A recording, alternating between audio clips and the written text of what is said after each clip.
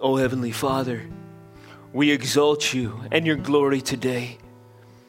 We have nothing to show save the cup that you have filled already. We have nothing to show but the miracle of grace in our own hearts. So we offer back to you that sovereign work that you have done and we cherish in our hearts. We simply offer back to you out of the joy overflowing at the knowledge and meditation of our salvation, the glory, the praise, the honor, and the worship that is due your name. Knowing that it just scratches the surface of what your eminence deserves, Lord, and your eminence portrays to us, Lord. But we are thankful for this time and for the opportunity that your word affords us to add to our ability more to say, more concepts to grasp, more holy thoughts to think, more powerful declarations to proclaim, more power, Lord Jesus, to ascribe to your greatness, more understanding of your word and your rule. Lord, a better knowledge of your future and your past and the fact that you rule and reign for all eternity. Help us, Lord Jesus, to be so enamored by your greatness that we look for every opportunity to harness more categories of our thought and affections, to give over towards worshiping and glorifying your name.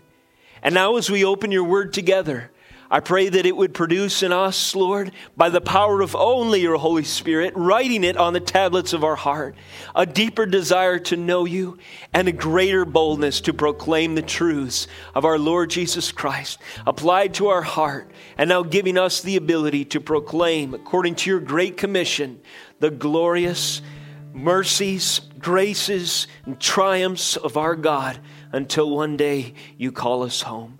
In the name of Jesus Christ, we pray. Amen.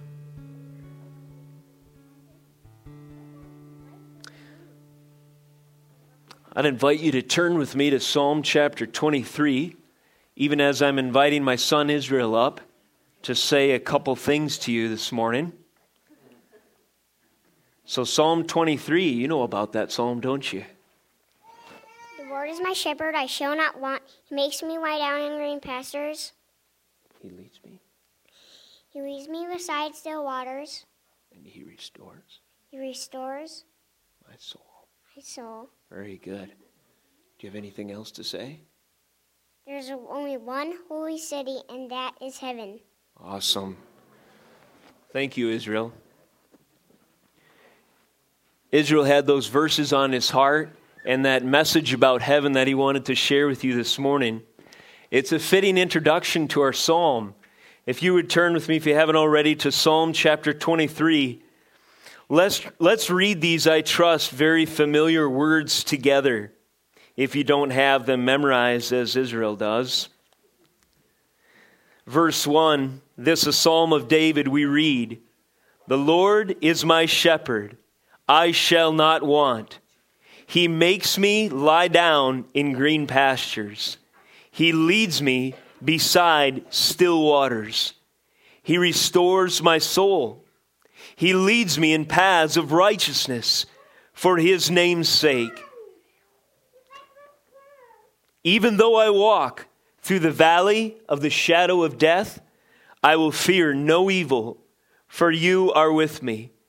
Your rod and your staff, they comfort me. You prepare a table before me in the presence of mine enemies. You anoint my head with oil. My cup overflows. Surely goodness and mercy shall follow me all the days of my life, and I shall dwell in the house of the Lord forever." Amen. If you would keep your finger there, as it were, and turn with me to Isaiah chapter 40. In a moment, we'll be covering a parallel passage from that chapter. The title of this morning's message is Providential Super-Aboundings. You'll never guess where I found that title. Providential Super-Aboundings. Yes, it's from the Prince of Preachers and my mentor via his literature, Charles Spurgeon himself. Charles Spurgeon's commentaries on the psalm, combined with the Puritan authors that he read, were some food for thought for me this week as I was trying to scratch underneath the surface of, I felt, almost handicapped understanding of this psalm because of my familiarity with it, to be quite frank. That is to say that there might be a danger, in addition to all the great and many benefits of knowing a passage of Scripture really well. One danger that sometimes concerns me personally is the words sometimes lose their meaning as depth and weight in and of the concepts they describe themselves. And oftentimes when I hear those very familiar, the Lord is my shepherd, I shall not want, I instead have more surface or nostalgic or emotional relationship to the psalm. So sometimes going back and reading, for me, other authors who have thought deeply about Scripture, more deeply than I have yet, certainly meditating on it, praying, searching my heart, confessing sins, getting past my own boredom and my own flesh until I ask the Lord the right questions and contend with my own laziness for the answer. Dear Lord, what is the depth and meaning of Psalm chapter 23? And then a few things, sparks of interest and flames of desire to learn more start to kindle their way into my soul. And then I find myself getting excited and freshly acquainted in new ways with something that is an old, familiar portion of Scripture. So what I'm hoping to communicate, if you can relate to any of those sensibilities, is something of that desire through our message today. Another way that is sometimes helpful for us to get reacquainted with the original perspective, with the author's intent, most ultimately the Holy Spirit in communicating Scripture, is to go to other passages of Scripture and to see other areas and ways and other shades of meaning and other underscoring realities that we see when we hear the term shepherd, for instance.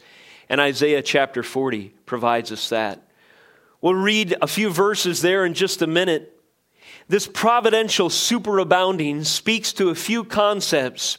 The first, namely, that it is our good shepherd that we, his sheep, depend on for absolutely everything. And although we live in a society that's in some ways, regrettably so, post-agrarian, so we don't have farms as often in our experience. We might be a generation or two removed to something like husbandry, tending animals, livestock, sheep. However, we're all familiar with stories of shepherds, and I've learned a few more pieces of information from the reality of taking care of sheep that might lend some insights on what David is getting at here. But suffice it to say, everyone can understand that a sheep needs guidance. And our shepherd, our wise, unsearchable in his wisdom, you cannot plumb the depths of his understanding. He sees the future all the way until, I would say, the end, but there is no end. He has known the past, ordained every event in history. This is our great shepherd. His ability to provide and his foresight, both into the future, if he were even to be thought of as existing in the present, such as you and I do, but he transcends even that, and his view into the past is limitless. Therefore, can we trust our good shepherd to see what predator might, as it were, lie around the bend? Or to know where the next oasis in our wilderness wanderings, as life metaphors sometimes leave us feeling, to trust him that he knows exactly where we ought to go?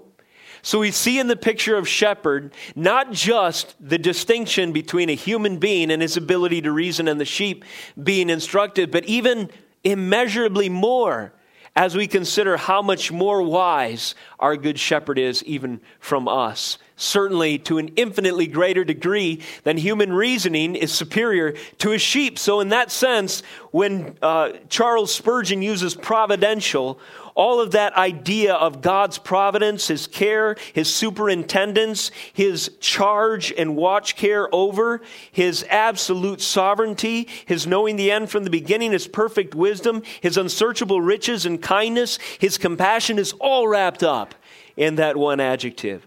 And then he just adds to it superaboundings, blessings beyond calculation and comprehension. If you had a calculator and you were to translate and estimate into numerical value the abundance of God's graces applied to you upon the death and the purchasing power of Christ's blood, it would simply defy categories of our fiscal understanding.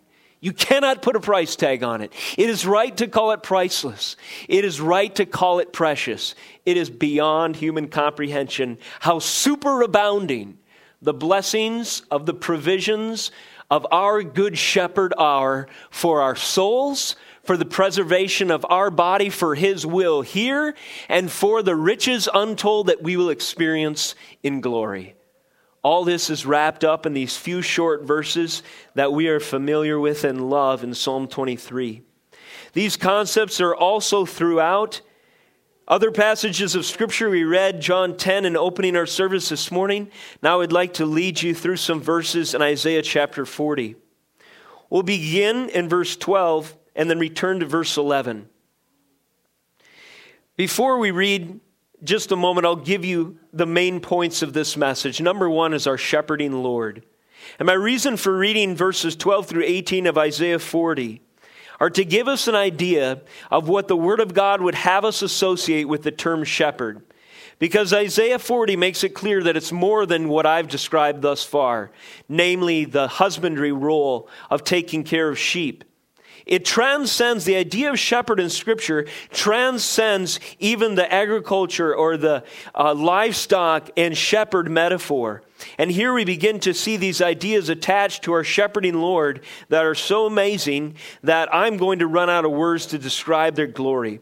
There's three other points and that relate to our passages this morning. I'll give them to you briefly. After we discuss our shepherding Lord, then we'll discuss the lay of the land, the effective lodging, and fourthly, living in Psalm 23. So that's just a basic structure for presenting Psalm 23 in hopefully a way that quickens our love and appreciation for the Word of God this morning.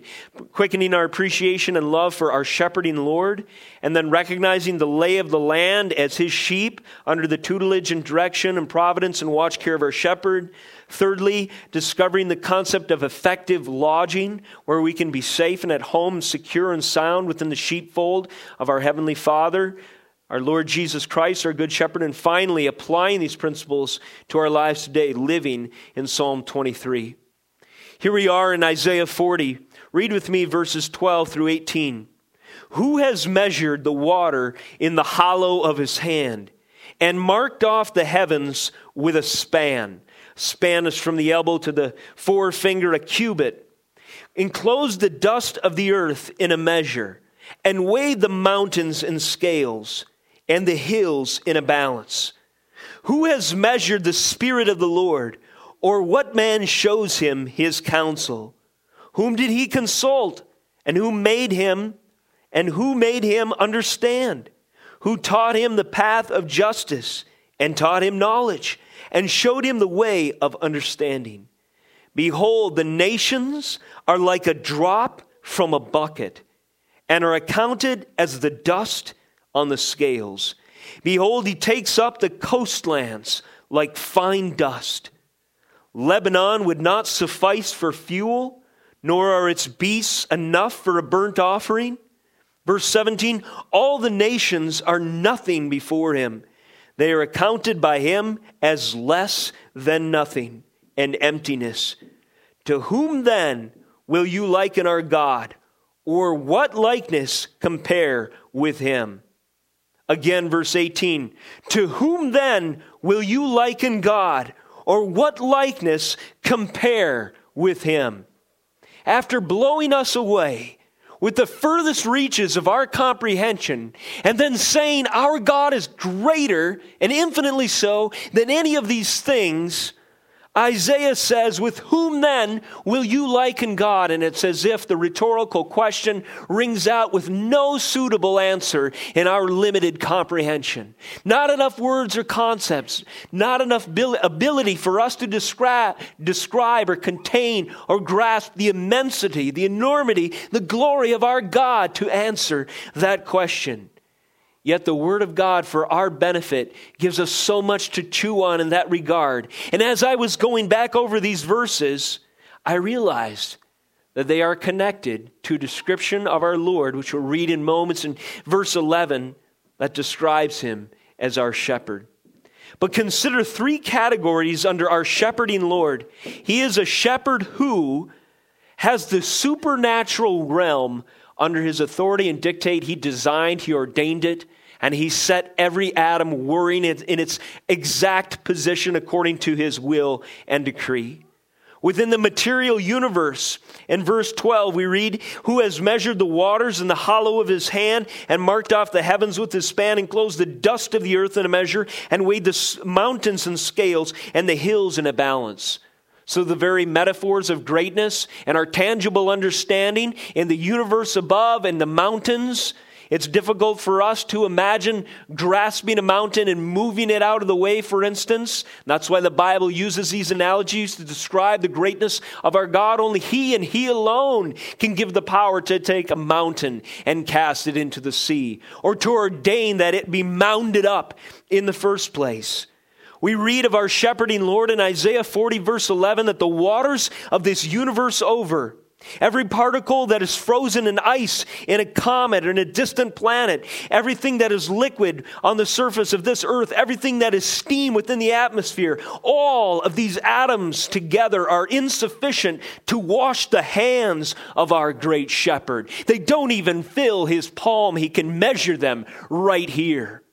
They're tangible and limited to him, where we are so finite and small that they seem to us that we could never exhaust or plumb their depths. Not so with our Lord. The natural realm is within the palm of his hand.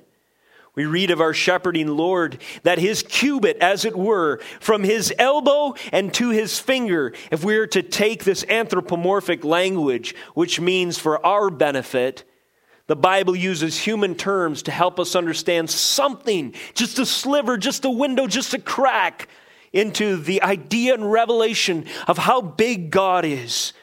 But our shepherding Lord is so vast that the heavens themselves are the equivalent of our shepherd's solitary cubit. From his elbow to his forefinger is the expanse of the known reaches of space and beyond. The Hubble telescope, as far as it's able to peer into the universe, has not even encountered his wrist. It's perhaps moving up his forearm, perhaps not. We'll never know, probably. But the cubit of our God is best understood in the unfathomable reaches of our universe. Our shepherding Lord, as we see him over nature as its creator and dictator and superintending Lord and shepherd, we see him lifting a tiny vial, as a scientist would, close to his eye, with perhaps a monocle there to get you the picture in your head for a minute inspection.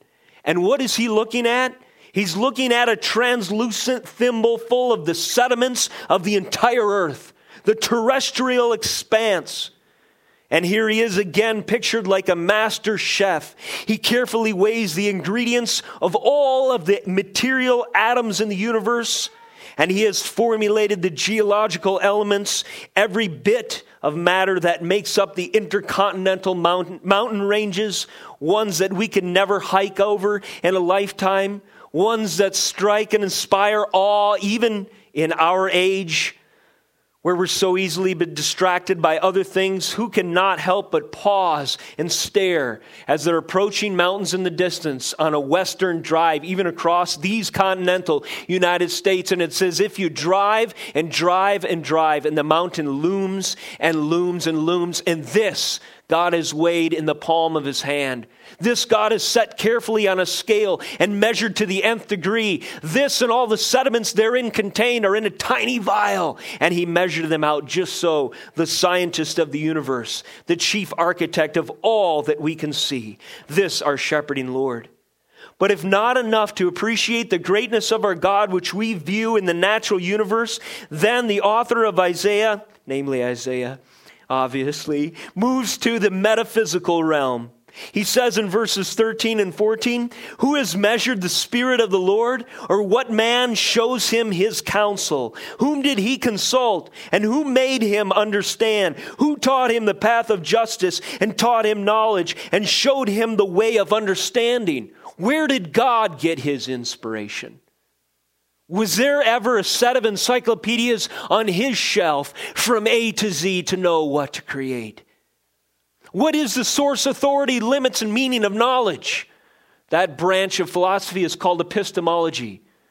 And Isaiah identifies the epistemological preeminence of our God. There is no knowledge apart from him, and knowledge stems from him. He is the source, authority, the limit, the meaning of knowledge and understanding. Who has ever been his teacher? Who was ever there to be his tutor, to give him advice, to correct his way? No one. He is, he was, and he is to come. This is our great shepherd. Metaphysical preeminence, the author of the meta-narrative of all of history, reaching into the deepest depths of my own vocabulary to try to come up with words that to grasp this amazing philosophical reality of God's eternal self-existence. He is inscrutable transcendency. He is the causeless cause. He is the self-existent, eternal, creative genius. He is the archetype of all being, all personality, all reason, all consciousness, all value, all beauty, all nobility, all power, all glory, all prestige. As we see in other portions of Scripture, in particularly, I'm thinking of the Proverbs and their Psalms of wisdom as well. His Son is wisdom personified. We read in the beginning of John that there Jesus Christ was as wisdom as it were in the beginning with God and was God.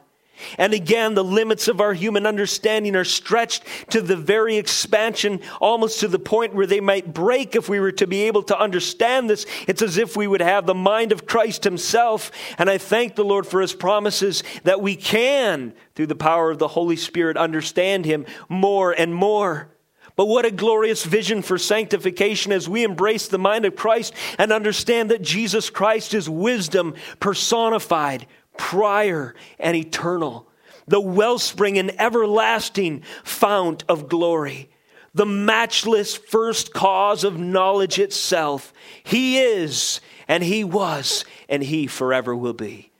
Those are two verses in Isaiah 40, verse 13 and 14, O sheep, that describe our shepherd. Verses 15 through 17, behold, the nations are a drop from a bucket. They are accounted as dust on the scales. Behold, he takes up the coastlands like fine dust. Lebanon would not suffice for fuel. And you see the very tangible, limited, and minuscule language coming out. And what does it use to describe? Our most tangible and impressive demonstrations of authority. Those empires that think they have exalted themselves above the knowledge of God are torn down in an instant, are dusted like so much that is settled overnight on the master's scales. As we read of this, his administrative predominance, this unrivaled dominion, this unparalleled, unchallenged government and authority and jurisdictional prerogative, we see in just these few verses alone that in our good shepherd, and because of his greatness, all nations drift into minuscule obscurity. And the Lord holds them in derision, as Psalm 2 says, and laughs from the heavens if they should ever operate outside of the fear of him. He breaks them, as it says in that psalm, like an iron rod against a jar of clay. And that picture I love. We've talked about and discussing that psalm in the past. What if you were to paint scary pictures on that jar of clay? Would that protect it against a rod of iron? No. What if you were to write declarative statements of authority? Kings raising themselves up as gods. Would that protect the jar of clay against the rod of iron? No. You better beat him or you will be crushed. He is the stone that the builders rejected that has become the chief cornerstone. And if you are not broken, the awareness of his self-existence and authority, it will crush you like powder and dust you off the scales. into hell and judgment eternal. The nations are a single drop in the watering can, as it were, of our great shepherd, who alone can sovereignly preserve them or instantaneously dispatch them according to his unsearchable wisdom of his holy will, ever flourishing in the garden of his glory. This is the extent of his power and authority, that he governs nations, the universe, and everyone, and all being, and all conscious and reasoning man. He is over them. He is the King of kings. The nations are but dust on the scales of the good shepherd, who might blow them off from time to time, as a grocer might when he's there weighing his produce, not because they'll compromise the weight, but because they might get his fruit a little dirty, as it were. So as not to dirty the produce, let's just blow the scales clean. And this is the picture of how minuscule the nations are if they are to compete with the greatness of our good shepherd. The greatness of the nations in our eyes representing the most tangibly formidable of powers and the golden age of earthly bounty. Never was there an era, and never will there be any one of them who could ever hope to as much as supply sufficient fuel by its old growth timber standing sea to sea, let alone sufficient sacrifices, even if its every last beast of the field was slain in an offering to the deserving glory of our great shepherd. Empires, kings, alliances, epochs, civilizations, regimes, edicts, industry, legacies, governments, fortunes, wars, war machines, revolutions, religions, defenses, executives, treaties, campaigns, idols, enemies, principalities, philosophies, cultures, celebrities, heresies. It doesn't matter, aristocracies, conspiracies, armies, policies, when all these things are found categorized in the celestial books of history, the God alone balances. They are counted in their sum as nothing, yea, less than nothing. Add them all together. Anything negative as proposed by man, anything that he exalted as positive, they are but nothing before the rod and the staff of our good shepherd. And then we ask, to whom then will you liken God? Or what likeness compare with him? He is like the greatest nation that ever was. No, that would be to belittle him. He is like the waters, the expanse across the sea. No, that would sell him too short. He is like a great mountain that stands between an army and blocks their path. No, that would be too small. He is like the expanse from here to the known universe. No, that is only his cubit. To whom then will we liken God? Or what likeness compare with him? And then I'll bring you back to verse 11. We've been holding out for this one. He will tend his flock like a shepherd. He will gather the lambs in his arms. He will carry them in his bosom and gently lead those that are with young.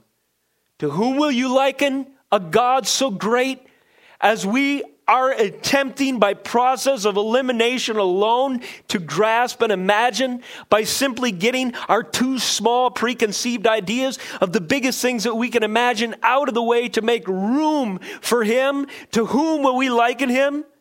He is like a shepherd. He will gather the lambs in his arms. He will gently lead those that are with young.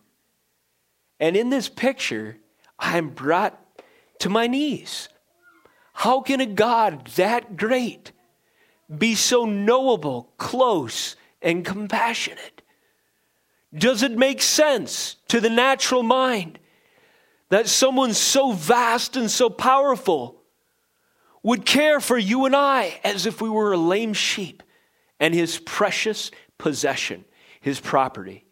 And he's counting on what he has invested in your soul, and he will preserve and purchase it, even when you are wayward and wandering against all odds and beasts of the field and the enemy of your soul. Yes, he will. What is man that you are mindful of him, or the Son of Man that you would visit him? And suddenly the Psalms cry out, with this sense of amazement. And just as amazing as it is to peer into the heavens and to think of a God as over and bigger than them, just as amazing, perhaps even greater, is the thought that a God so eminently huge can be so imminently compassionate. And this is the sense that I feel was awakening in my soul as I returned to Psalm 23, and I'll return you there as well if you would.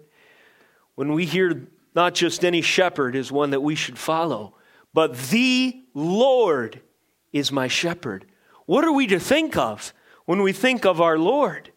Well, certainly at least what Isaiah has declared and what we've just meditated on. He is Lord over all the material universe. He is the metaphysical origin of everything. He is the supernatural superintendent of everything, past, present, and future. He is the administrative authority over anything that ever was and ever will be. He is the concurring reason that everything exists, and all will ultimately give him glory one way or another. And no challenger to his throne will ever prove successful, but indeed will glorify him in their failure and judgment. It's amazing. This is our Lord.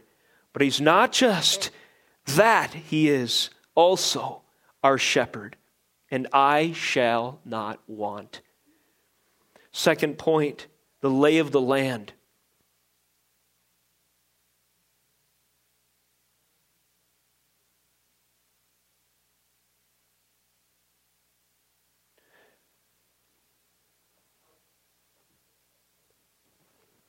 If you want to give me some batteries, Seth.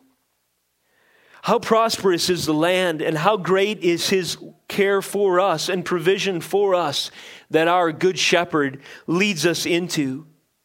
Well, this is obvious. Now, this is limitless and beyond all our understanding and our ability to calculate, inasmuch as his very name's sake is attached to it. In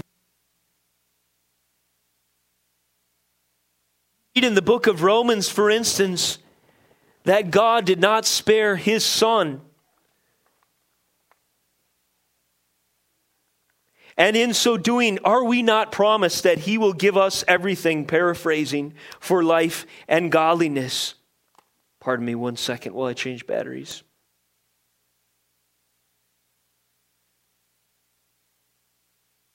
Verse 1, the Lord is my shepherd, I shall not want. He makes me lie down in green pastures. He leads me beside still waters. He restores my soul. He leads me in paths of righteousness for his name's sake.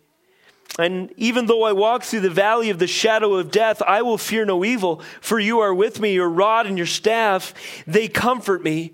Though these words are so close to the heart, close to our experience, and so tangibly compassionate to us in this language, when we understand that our Lord, our shepherding Lord, is the one that spun the planets into motion, ordained the breadth of the universe, and has power over everything, this world, this universe over from sea to sea and beyond, then we can start to see that it's not as if he almost found us a green pasture, or we were almost starving and at the end of our rope, but fortunately he came through in the last minute, and against all odds found something for us to chew on. No, this sustenance and the provision that our Lord and Shepherd has for us, the lay of the land and the land that he leads us into, is land that he created in the first place. It's grass that he commanded to sprout, as it were. It's rivers that he carved with the finger of his very word, as it were. It's the provision that overflows from the bounty of his transcendent and eternal wellspring of life. And even though this world exists to this day under a curse, if it is our Lord, Shepherd, our shepherding Lord that guides us through it, we shall not want. In this first, there's perhaps two ways that we can understand the lay of the land as we walk through the meantime, as we discussed in in last week's message, between now and glory. What is that lay of the land? Well, according to this psalm, we have the promise that we will be sustained in different ways. We will be sustained in those times of repose and rest and waiting, and we will be sustained in those times of action and moving and travel. We see this scope of God's grace on our lives when he says in verse 2, he makes me lie down in green pastures, and he leads me beside still waters. There are these times in the life course of a sheep where he needs to be refreshed and renewed. He needs to be rebuilt and restructured. And he needs to be nourished and strengthened before he can face the next challenge at hand. And during those times where rest and repose are the imperative so that we can continue doing the good work of the Lord, we lie down in those green pastures, and our enemy he is not allowed to take advantage of a weak moment, because our Lord Shepherd guards us during that time of repose and refreshment and rest. But there are these times when we are called to go into a land that we haven't seen yet. We can't understand quite the reason God is bringing us there. And we're called to walk not by sight, by faith, but we can do so following our Lord and Shepherd. And we think of his sheep as it were through history and the scriptures. We think of Abraham called away from a land of repose. You could think of it as a place of security and civilization and a fairly comfortable and safe lifestyle. And for someone who grew up in a pampered city existence and probably wealthy class, if not middle class at least, to take his whole family and move them livestock and all and become a mobile civilization is quite a step of faith. How could he do so if it was not for faith? And the answer is that Abraham followed his shepherd and Lord. And we have his testimony. If he held his God in such high regard, the God that came down and revealed himself in fire and passed through those sacrifices and covenanted with him and said, "For my name's sake, I will never break my covenant." If our God has covenanted with us, and we have the evidence of that in the blood of his paschal lamb and son, Jesus Christ, we can follow with perhaps even greater faith than Abraham, our Lord and shepherd, wherever he would lead. Even if it's for a period of time where we don't have the creature comforts to rely on and to pretend will give us security. And life, by its afflictions and challenges, is placing a greater demand on what will be our source of peace. To the greater challenge around us, will we be proportionally more anxious, or will we return to the refuge that Psalm 23 represents and trust that our Lord and Shepherd can both make me lie down in green pastures and lead me beside still waters? And in this sense, the waters are there attending us on the way. So his provision was there for Abraham. His provision will be there for you. No matter how wearying the travel, he will never bring you farther than your legs will take you. And if he does, he'll carry you at that point. There's a picture from a shepherd's account that I read preparing for this message. A wayward sheep, one that is prone to wander, the mischievous had to learn the hard way type of sheep, as we are so often. A lot of times in his compassion for the sheep and also in his guarding of his possessions and property, a shepherd will break the leg of that sheep and then carry that sheep. And what he has done in bringing this affliction on that sheep sovereignly, as it were, for that time, is to create a dependency, a relationship of dependency between himself and that animal. So by the time that sheep is healed and whole, he understands his good shepherd on a far deeper and more intimate and dependent perspective than he was privileged to prior to the affliction. And now we're starting to get one more piece of how God's sovereignty, even in pain, suffering, and afflictions, might serve his greater purposes and correct you or I if we are prone to wander. He has the right and prerogative to do exactly that. And we can understand in the context of our understanding here that if he afflicts us temporarily for a time, if it is for the preservation and benefit of our soul, it is certainly a mercy. It is nothing by which to question his authority or his compassion. Absolutely not.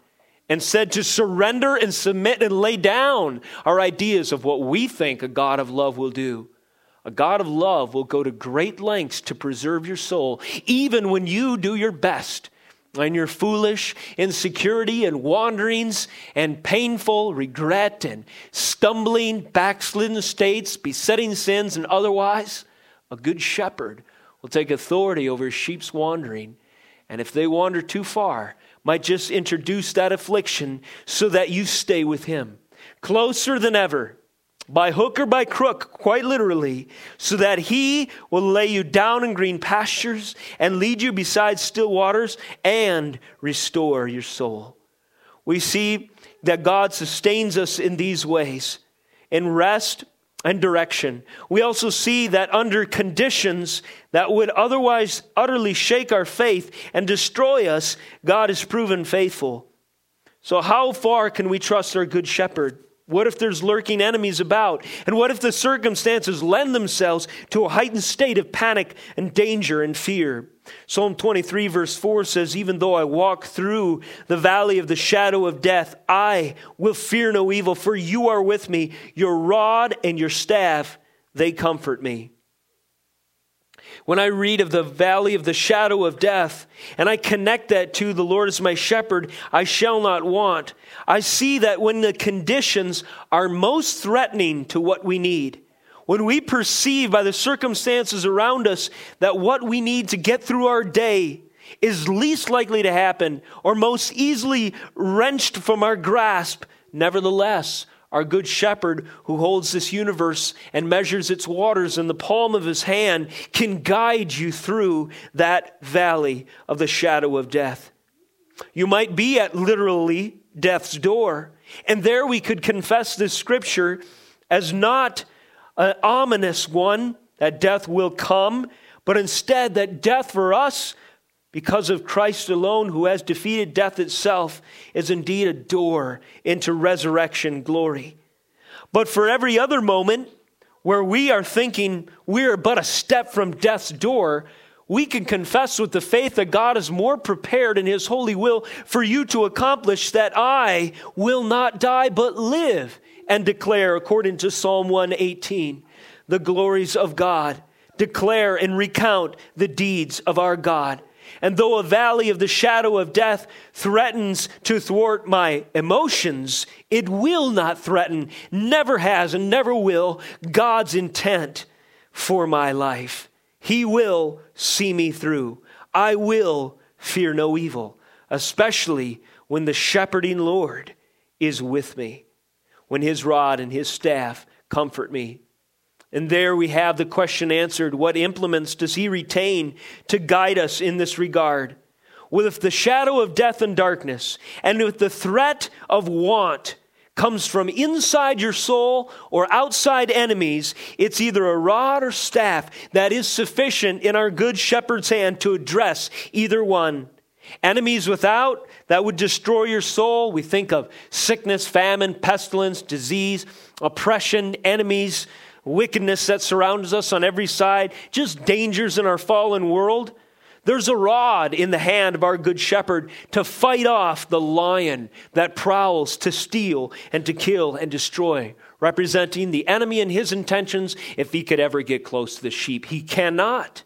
There will be a rod jammed down his throat as soon as he gets within the proximity of our Lord and shepherd.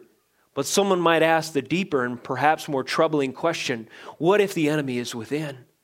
What if the enemy is in ourselves and our own heart and our tendency to wander, our predisposition to go every which way and to trust every other shiny thing along the path rather than our good Lord and shepherd? Well, there we find his staff is sufficient. His staff will grasp us right at that moment when we're about to fall off a cliff. Israel could tell you a little bit more about a shepherd and what it means to tend his flock. I asked him what a rod and a staff are for last night in devotions. He said a rod was for spanking. He said a staff, but a little more accurately, he said a staff had a hook on the end. It was to grab a sheep around the neck just in case you would fall off a cliff. And that's the profundity of a 5-year-old coming out for you, giving you a vivid picture of what the Lord will do even when the enemies on the inside threaten to bring the shadow of death upon your soul. Doesn't matter how deep your past.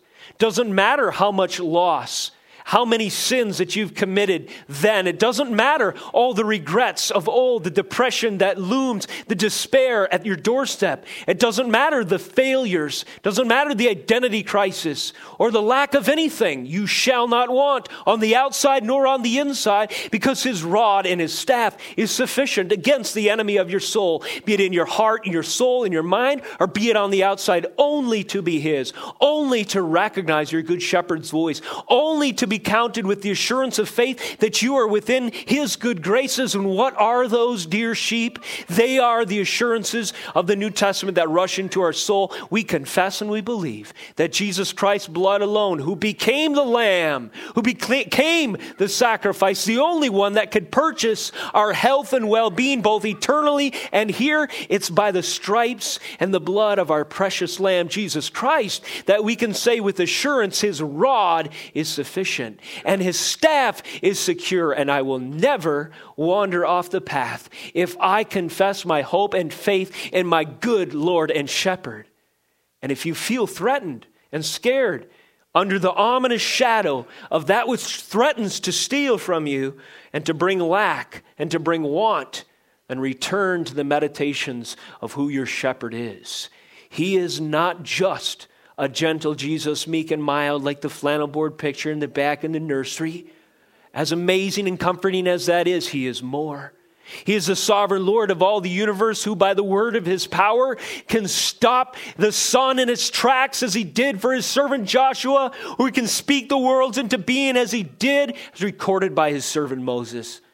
It's amazing to think that our shepherd, so comforting and compassionate, has this kind of power.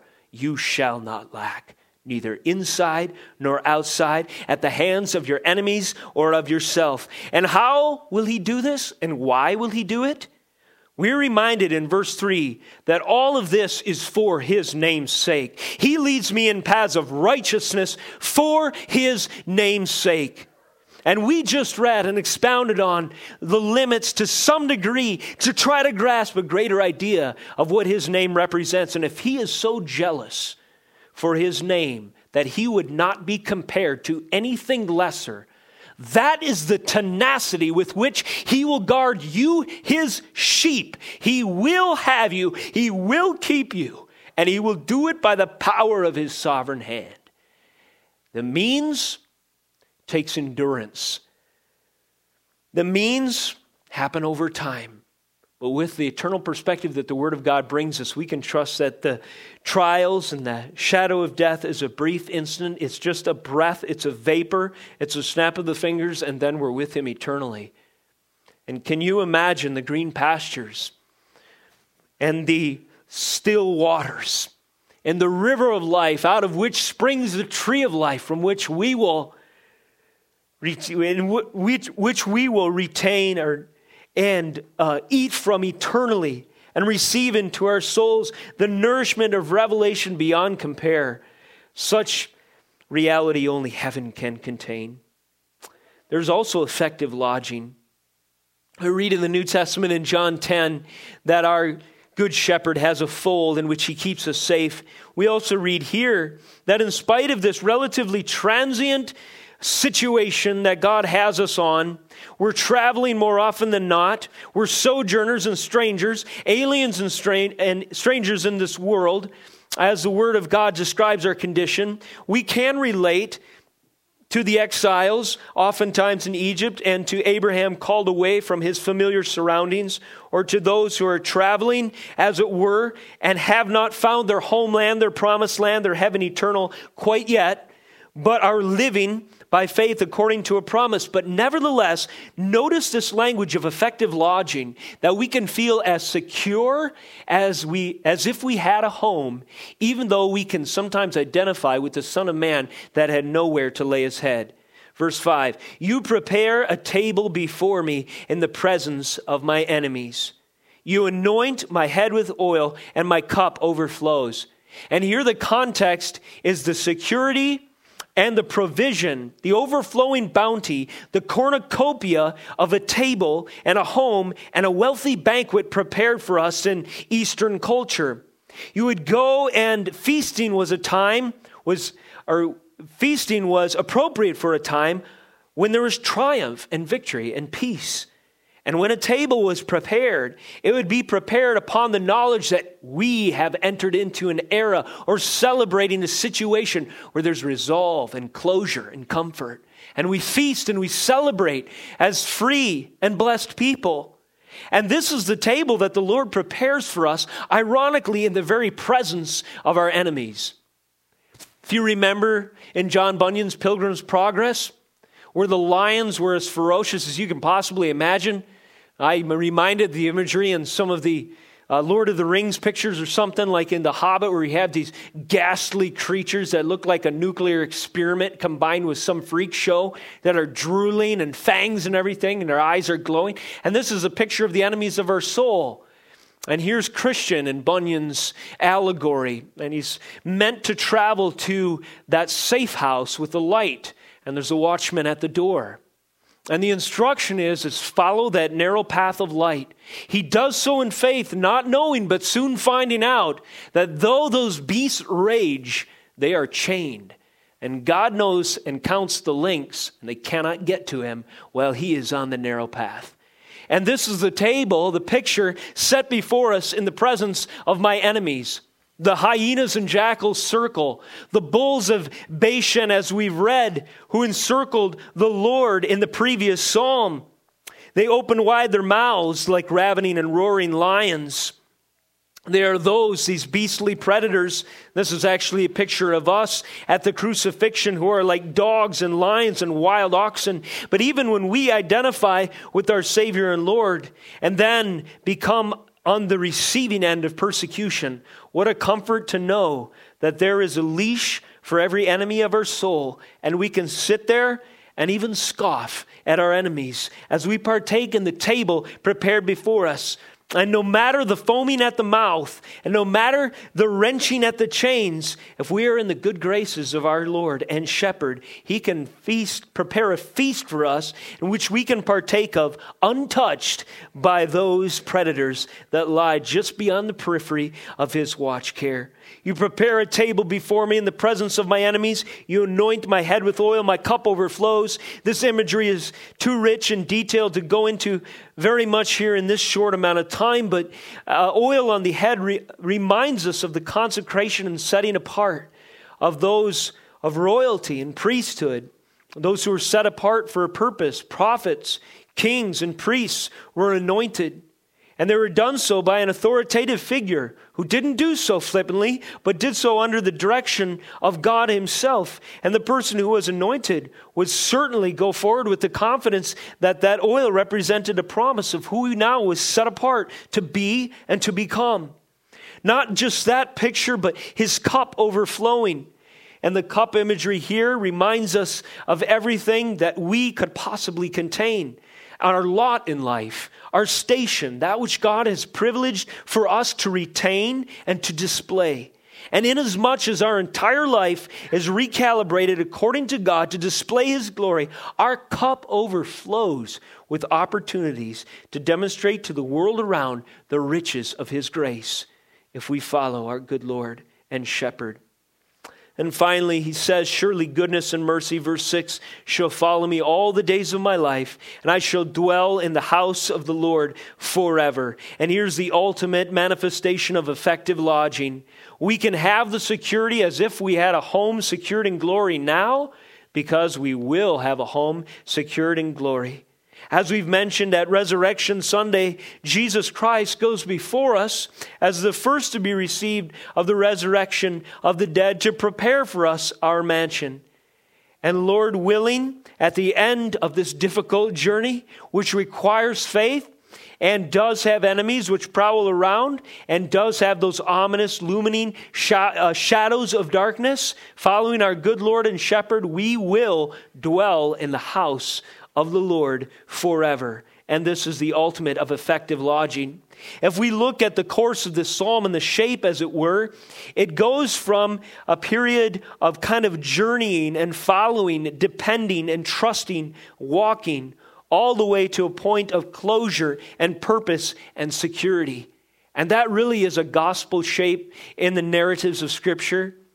We can identify that story with the children of Israel of old, first in exile, but then deliverance, then wandering, and yes, that questioning, but God proving himself faithful, and finally settling in the promised land after God himself stills the waters of Jordan. We can see this shape, this gospel shape in Scripture, in the testimony of God's dwelling place itself. First, there was the promise to Abraham, I will dwell with you, and even promises that alluded to God's favor dwelling among his people even prior to. And then it took more tangible shape and form in the tabernacle, and eventually took place in the temple, and eventually is reposited in our Lord Jesus Christ. Now we are the temple, and eventually we will dwell in his perfect presence forever. So we go from promise to journey to manifestation over and over again. In our own life course and redemption, we're caught in sin, and then we come to salvation. Then there's this sanctification process, and ultimately we're glorified.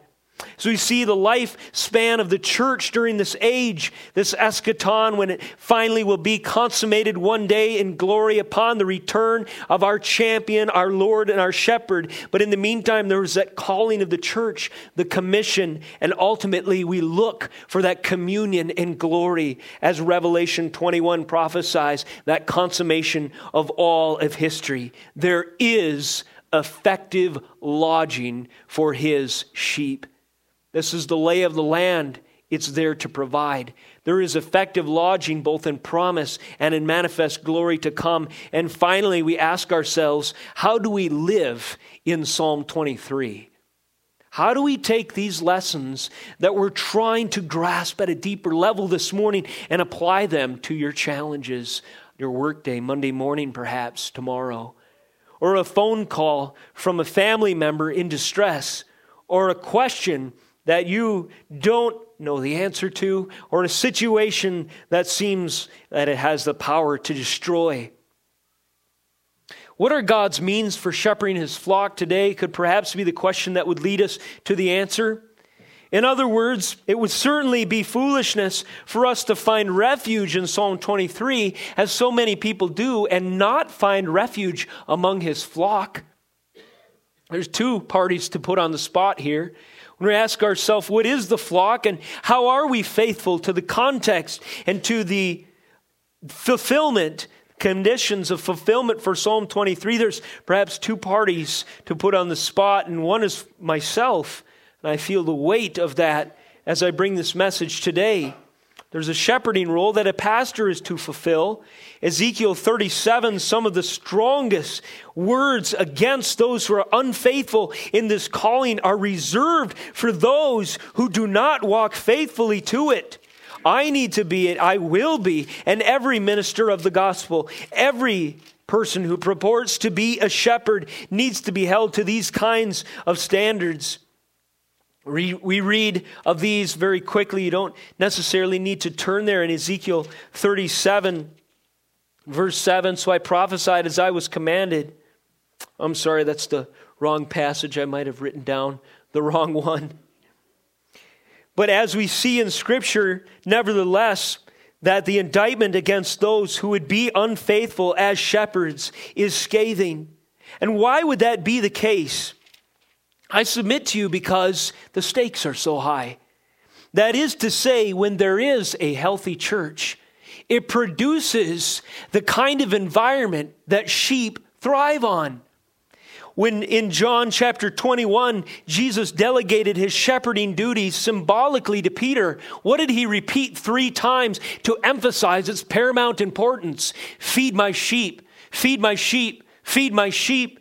So if those who are called to do so are falling short in that calling, then there will not be, to the degree that we ought to entertain, the context for proper shepherding. And this is why it is so serious that we take seriously as ministers our calling to do the same, but also as sheep our calling to commit ourselves to the flock.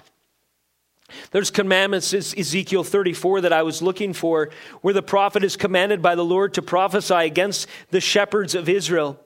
He tells them in verse 7, therefore you shepherds, hear the word of the Lord. As I live, declare the Lord lives. Surely because my sheep have become a prey and my sheep have become food for all the wild beasts since there was no shepherd. And because my shepherds have not searched for my sheep, but the shepherds have fed themselves that have not fed my sheep. Therefore you shepherds, hear the word of the Lord. Thus says the Lord God, behold, I am against the shepherds and I will require my sheep at their hand and put a stop to their feeding the sheep. No longer shall the shepherds feed themselves. I will rescue my sheep from their mouths so that they may not be food for them. And here's the frightful picture of wolves in sheep's clothing actually taking the office of shepherds. Pray for us, pray for the church, that there would be a true shepherding call that wouldn't thrive by taking advantage of the sheep, but would lay down their lives to serve the sheep. Pray for leaders. Pray for shepherds, not ones who would squander the lordship of God's glory, who would cave under pressure, but who would lay their lives down. It's a fearful call, but God's power is sufficient. Even his rod and his staff can govern his sheep that's called to lead other sheep. But even as I feel the weight of this and holding myself accountable, I'm reminded in John 21, verse 17, of the commission to Peter. I'm reminded of the numerous passages that compare the role of fathers to pastors and shepherds as well. And so now the duty goes beyond just my role in the pulpit here to those of you fathers outside the realm of what we think of as typically a formal shepherding role. And it's incumbent upon you fathers as well to take seriously the conditions for living in Psalm 23. And again, I say, only a fool would find refuge in Psalm 23 without tending well his own flock or finding refuge in a flock. Let us embrace God's means. Let us understand the lay of the land. Let us faithfully follow our shepherd and walk in it, trusting all the while, if we are to veer to the right and to the left, that he will sufficiently provide the correction. And though it seems grievous for a time, it will yield the peaceable fruit of righteousness for those who are trained by it. And ultimately, as we are successful in any of this, to any regard, it will be because of and through our good shepherd and Lord Jesus Christ. Jesus Christ, the perfect type and picture and fulfillment of shepherd for us, is all we need to look to know how to follow and to know how to submit. I love the picture that we opened with in our message, in our service this morning, of our good shepherd. And I think I'll just close with a few words from John 10. So Jesus again said to them in verse 7, truly, truly, I say to you, I am the door of the sheep. All who came before me are thieves and robbers, but the sheep did not listen to them. I am the door. If anyone enters by me, he will be saved and will go in and out and find pasture. The thief comes only to steal and kill and destroy. I came that they may have life and have it abundantly. I am the good shepherd. The good shepherd lays down his life for the sheep. Let's close in prayer. Oh, Heavenly Father, I pray that we would hear our good shepherd's voice this morning. And if our spiritual ears need to be more finely tuned to recognize the tones of his beautiful voice, of his powerful authority, I pray that you would do that sanctifying work in our souls so that we can distinguish the voice of the stranger from the voice of the only one who can carry us through this wicked world to eternity unscathed. I pray that your glory would be manifest in preserving for yourself a remnant even from us, those of us that fellowship here, that we might be counted among the same, those who have trusted in your rod and your staff, those who confess you as Lord and Savior, and those who, after the final doubt is settled in their mind, place their hope and faith in the shed blood of their Messiah, would recognize to greater degree with each passing day the voice of their good shepherd. I thank you, Lord, that you have ordained these means for us to walk in, and I thank you, Lord, that you have purchased our entrance into glory. I thank you that your power is beyond our reach and understanding, and on its promise alone, you will welcome us, Lord, into the ultimate and final sheepfold. We look forward to that day. Help us to trust in the meantime that we shall not want, because you, our good shepherd, take such good care of us. In Jesus' name we pray. Amen.